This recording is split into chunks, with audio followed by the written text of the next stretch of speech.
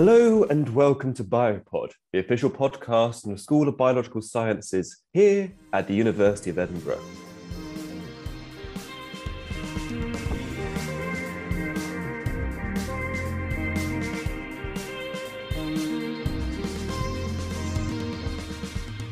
In this set of episodes, we're looking back on COP26 from the perspective of the researchers who are there and the researchers who work to tackle the problems we face due to climate change. Today, we have somebody who does both, our wonderful guest, Professor Louise Horsfall, Chair of Sustainable Biotechnology at the University of Edinburgh. Welcome to the podcast, Professor. Thank you very much. So, to start with, why do you care about climate change? Why wouldn't I care about climate change? It's incredibly important. It's affecting everybody. Globally, it's affecting everybody. It's only the very richest minority that can afford to ignore it. And that just doesn't really seem like just and right. What's an example of how it might impact people's day-to-day lives then, climate change? Well, I think especially in Scotland, there's an awful lot of communities that the changing weather, the rising, because we've got so much coastal area, the rising sea levels, there's just so much impact that we're going to feel. You know, we have certain crops in Scotland that we grow an awful lot of, like potatoes, and they're going to need to adjust the food production that we're reliant upon as well. It's just such a wide-ranging topic that's going to impact upon everybody, and food prices are already increasing, I think everybody is feeling the pinch. Okay. Yes, it's going to hit us in the stomachs then, most certainly. So earlier last year, you attended COP26, the 26th United Nations Climate Change Conference that was held last year over in Glasgow. How did you end up getting involved in this conference, and what was it like to attend? Well, I saw something within the university information that said that it was going to be involved in COP26, and that if you wanted to go, you could put your name in a ballot, and they would select a diverse range of staff and students from the university, not necessarily academic staff or any staff that wanted to attend. So I actually went through on that method. I was selected and given a week to attend. Okay, so what did you do whilst you were there then, for the entire week? Well, I missed one day because I had to do something else, but I swapped that with somebody else, so they got the opportunity to go when they'd missed out on the ballot, so yes, we share. But I spent most of the time in the blue zone, so I was listening a lot to policy and how policymakers were talking to each other, the technology that people wanted to, or the technological solutions that were being offered or might be coming down the line, and how that needs to inform policy changes, and how policy changes can direct where these new technologies, the investment in those new technologies and things like that. It was incredibly interesting, and obviously the area that this is linked to, I've said how important it is, but by putting certain policies in place, you can really encourage technology development, and you can really just discourage certain technology development. In the zones at COP26, there's the blue zone. What else was there, and what was specific about blue zone which you're interested in? Policy? So the blue zone was where the negotiations were taking place and where the big talks and big presentations are taking place. The green zone was, I think, about halfway through made open to the public entirely, and that was more a presentation space and an understanding of climate change and its impacts, and quite an educational space. whereas the Blue Zone, as I said, there was talks presented about technology, so it's educating perhaps in that way for people that didn't know what the newest technology was. But it was quite dominated by policy podiums and companies making presentations of what they're currently implementing, focusing on future perspectives. Okay. Oh, excellent. So I wasn't too sure which the zones were. To get back to it then, what were the sort of technologies they were looking at encouraging or discouraging from your 4 days there that you particularly noticed? So the one that I was particularly drawn to, because it's linked to some of the research that I'm doing, was the electrification of transport. So there was a whole day really that was devoted to a lot of talks in that area. And it, again, because of the area that I worked on, I got very frustrated by the oversight of all these technologies were being discussed, but there was quite often the sourcing of materials that's used for green technologies was not being discussed.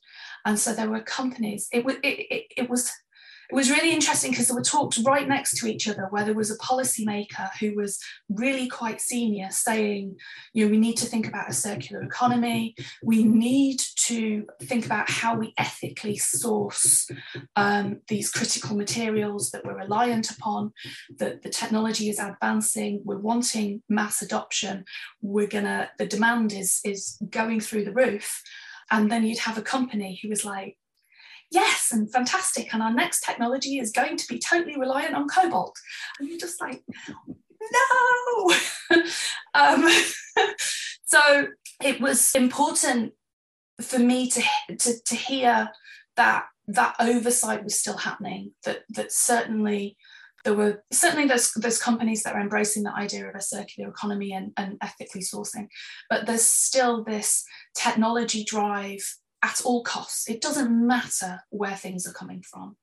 And I strongly believe that needs to be changed, and the thought of ethical sourcing needs to come in right at the beginning of research advances in technology. So it was hearing some of that being discouraged, or some of it just that juxtaposition of those two kind of viewpoints. I guess, whereas electrification generally was being very encouraged, and also conversations about bio-derived aviation fuels and the current drop-in replacements and the limitations of those.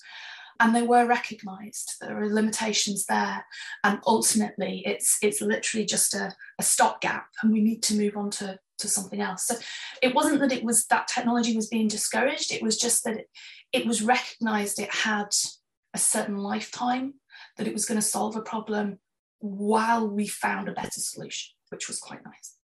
Well, yeah, one of the problems when I've been looking at these things is people expect something to be perfect from the bat, and if it's not perfect, they don't want to implement it.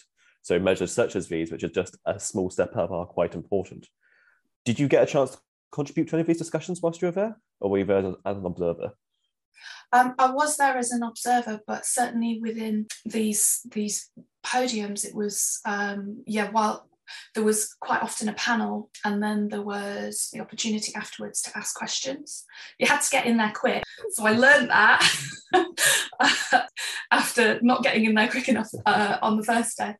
But yes, certainly there was questions to be asked, and that led to some really good conversations with the panelists after perhaps the open panel as well, kind of continued afterwards. You mentioned special electrification was relevant to your research interests. What are they, and how do they shape your approach to COP26?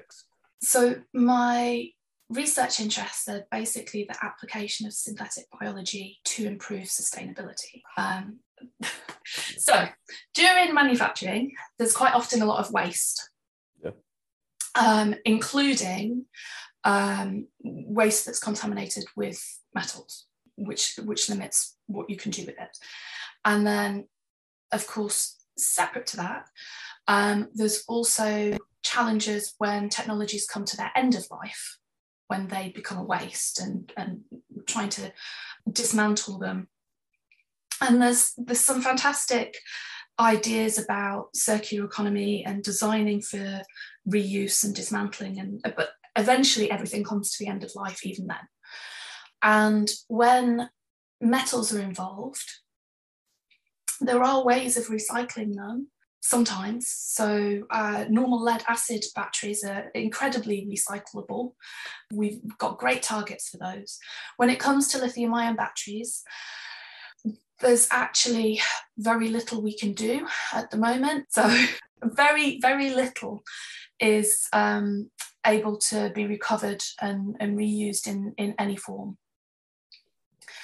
And it's not the sole part of my research, but a lot of what we've been focusing on is how we can use bacteria to selectively recover metals from solution.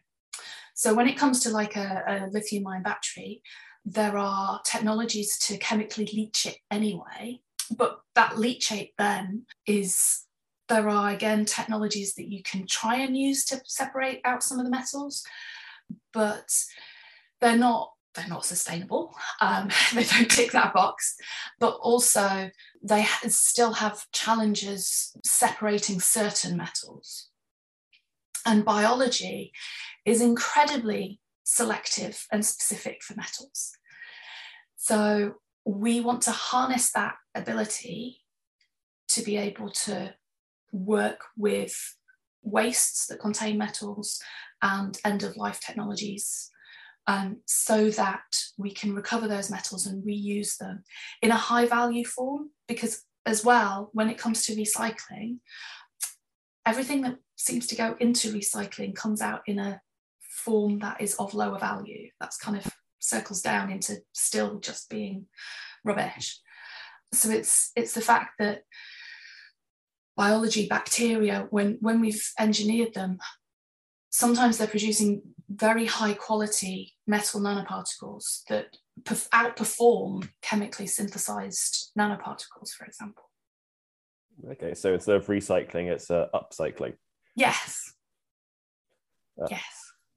Do you work with emergent battery technologies? So battery technologies people are already working on, and would you work to develop recycling or upcycling techniques for those whilst they're being developed?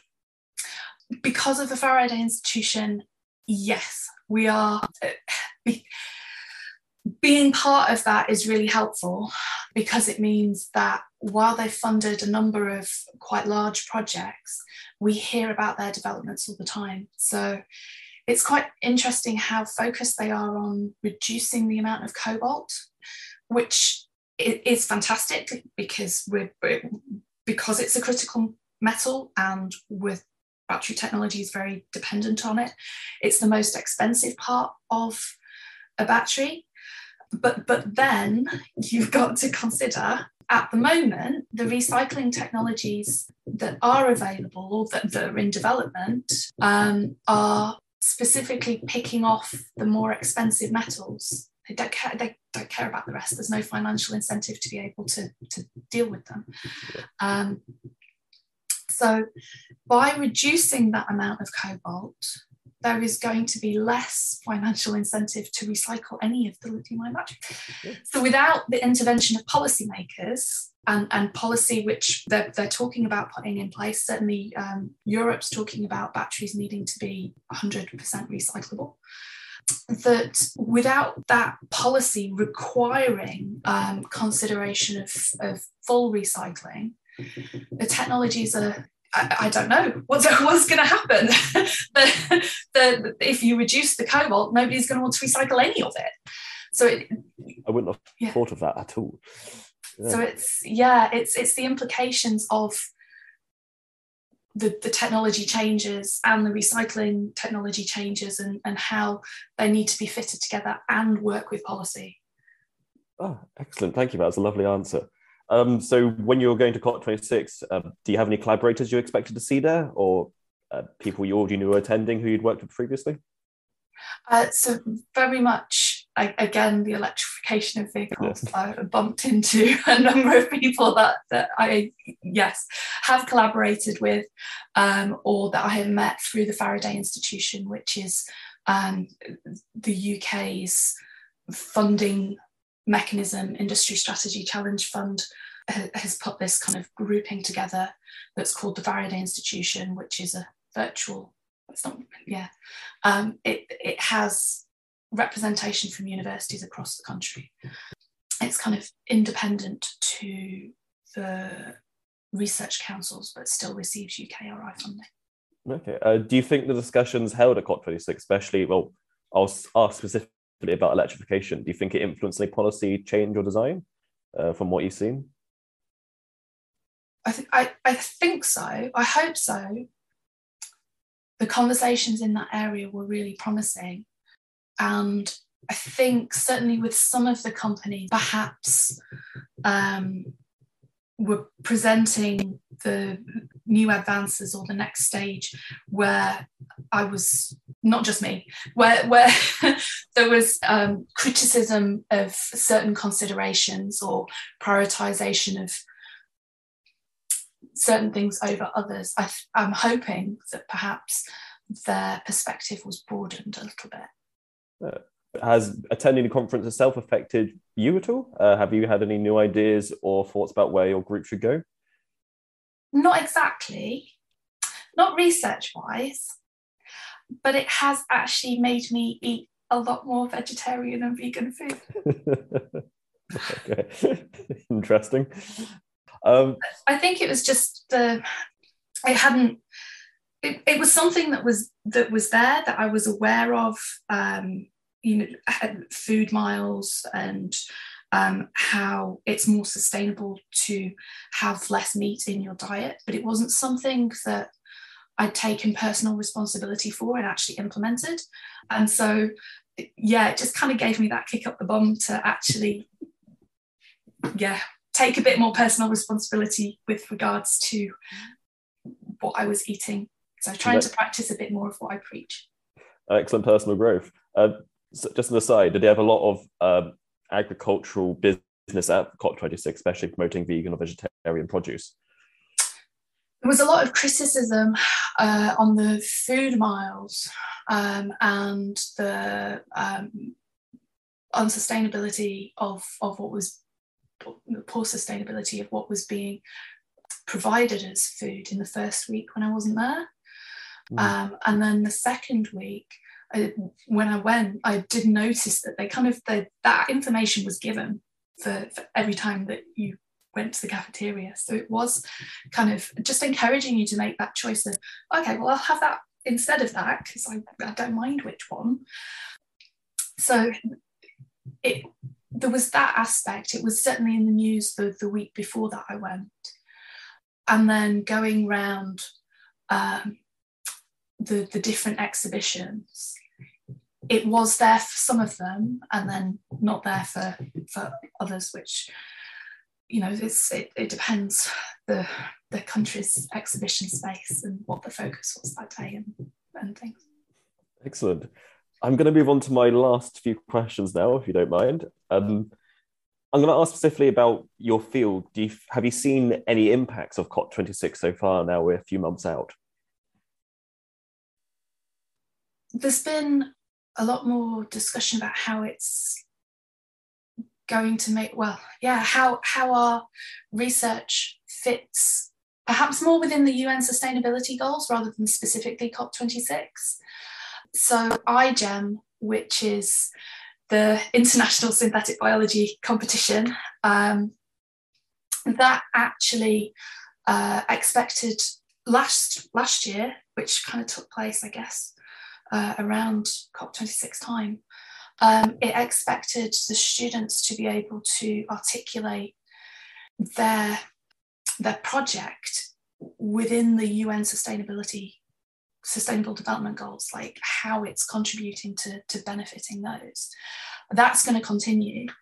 I've definitely heard conversations from the IBIRIC, the Scottish Industrial Biotechnology Innovation Centre, about more again about the UN Sustainable Development Goals and how that's needs to be a focus for where the direction of research. And similarly, I'm involved in the organisation of a conference that's going to be happening in November. And that's Applied Synthetic Biology in Europe. And it's the 6th one in a series that happens every couple of years. We're again thinking of actually theming the conference around a grouping of sustainable development goals. So it's not specifically COP26, which is a bit limited when it's conversation solely about climate change, because there's so many things that feed into that, and it kind of gets broadened out and then it gets narrowed back in. And climate change, it's so interwoven with those sustainable development goals, but yeah, it's not necessarily the focus of being able to provide solutions to them. So it's kind of they sit together, but yeah.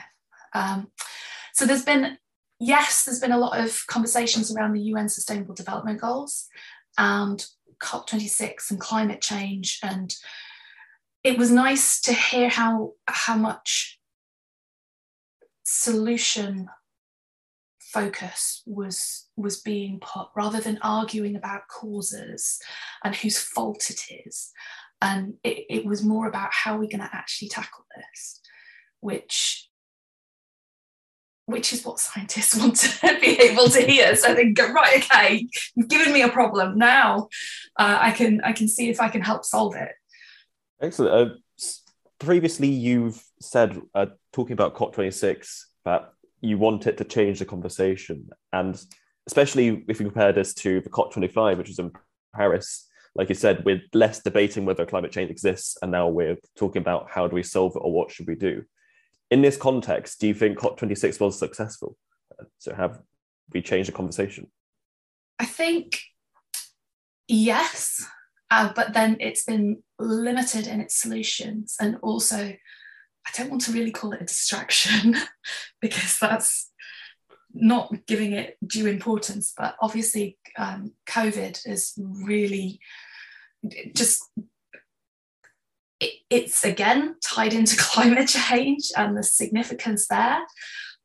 And it's affected everybody dramatically in a very short period of time, whereas climate change is going to affect everybody more, but in a longer period of time.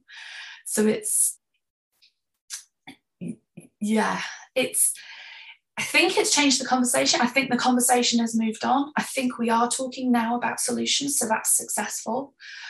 But COP26 was also frustrating.